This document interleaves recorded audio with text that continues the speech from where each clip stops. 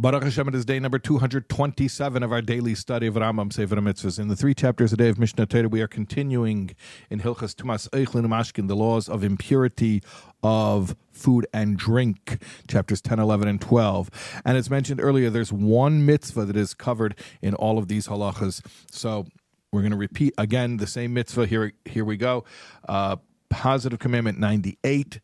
This mitzvah is the mitzvah that comprises all of the laws of the impurity of food and drink. Okay, now since we're repeating the same mitzvah over and over again, this gives me an opportunity to do something I don't normally do, which is to share with you some mystical insights. The way things work in Torah is you have let's call it the most external layer, the legalistic layer that describes what we call halacha, how you actually follow Torah law. Okay, but then behind that, a more inner dimension, are all the spiritual mechanics that are essentially the same concept manifested in the halacha, but on higher planes of existence. Okay, so every halacha has spiritual ideas that it represents. So let's use this mitzvah as an example. Okay, so according to the Rambam, one of the, and this is based on the oral law, the Rambam draws his sources from the Mishnah and the Talmud.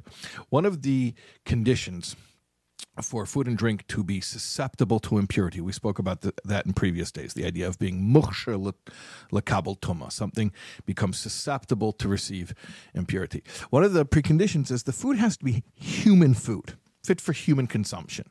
What does that mean? Not pet food, right? Not animal fodder, okay?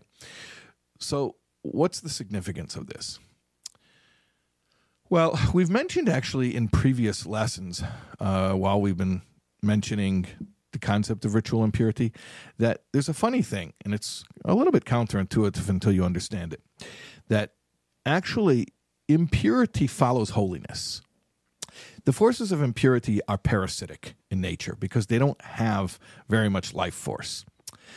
Therefore, they're always looking for opportunities to grab hold of that which is holy and to sort of siphon off its life force.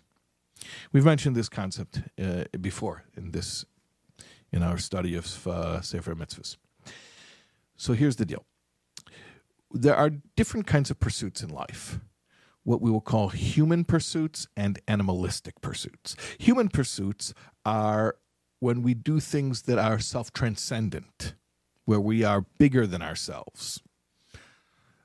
We surrender to that which is a greater calling. Animalistic pursuits are self-indulgent, where we're just basically concerned with our own pleasure, our own fulfillment. So in order to be susceptible to receive impurity, something has to be, quote unquote, human food, a human pursuit. See, if we're involved in animalistic endeavors, the forces of impurity basically just leave us alone because we're kind of already doing their job for them.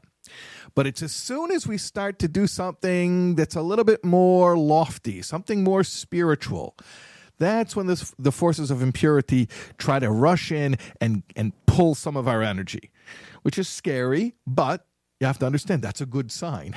When the forces of impurity are pursuing you, it means you're doing something worthwhile and they're trying to pull your energy. So that's an insight that we can gain from a law that has to do with this mitzvah. I hope you were able to follow that a little bit. And in the coming days, what I would like to do is share with you some more mystical insights related to this mitzvah. We'll see you again for more tomorrow, God willing.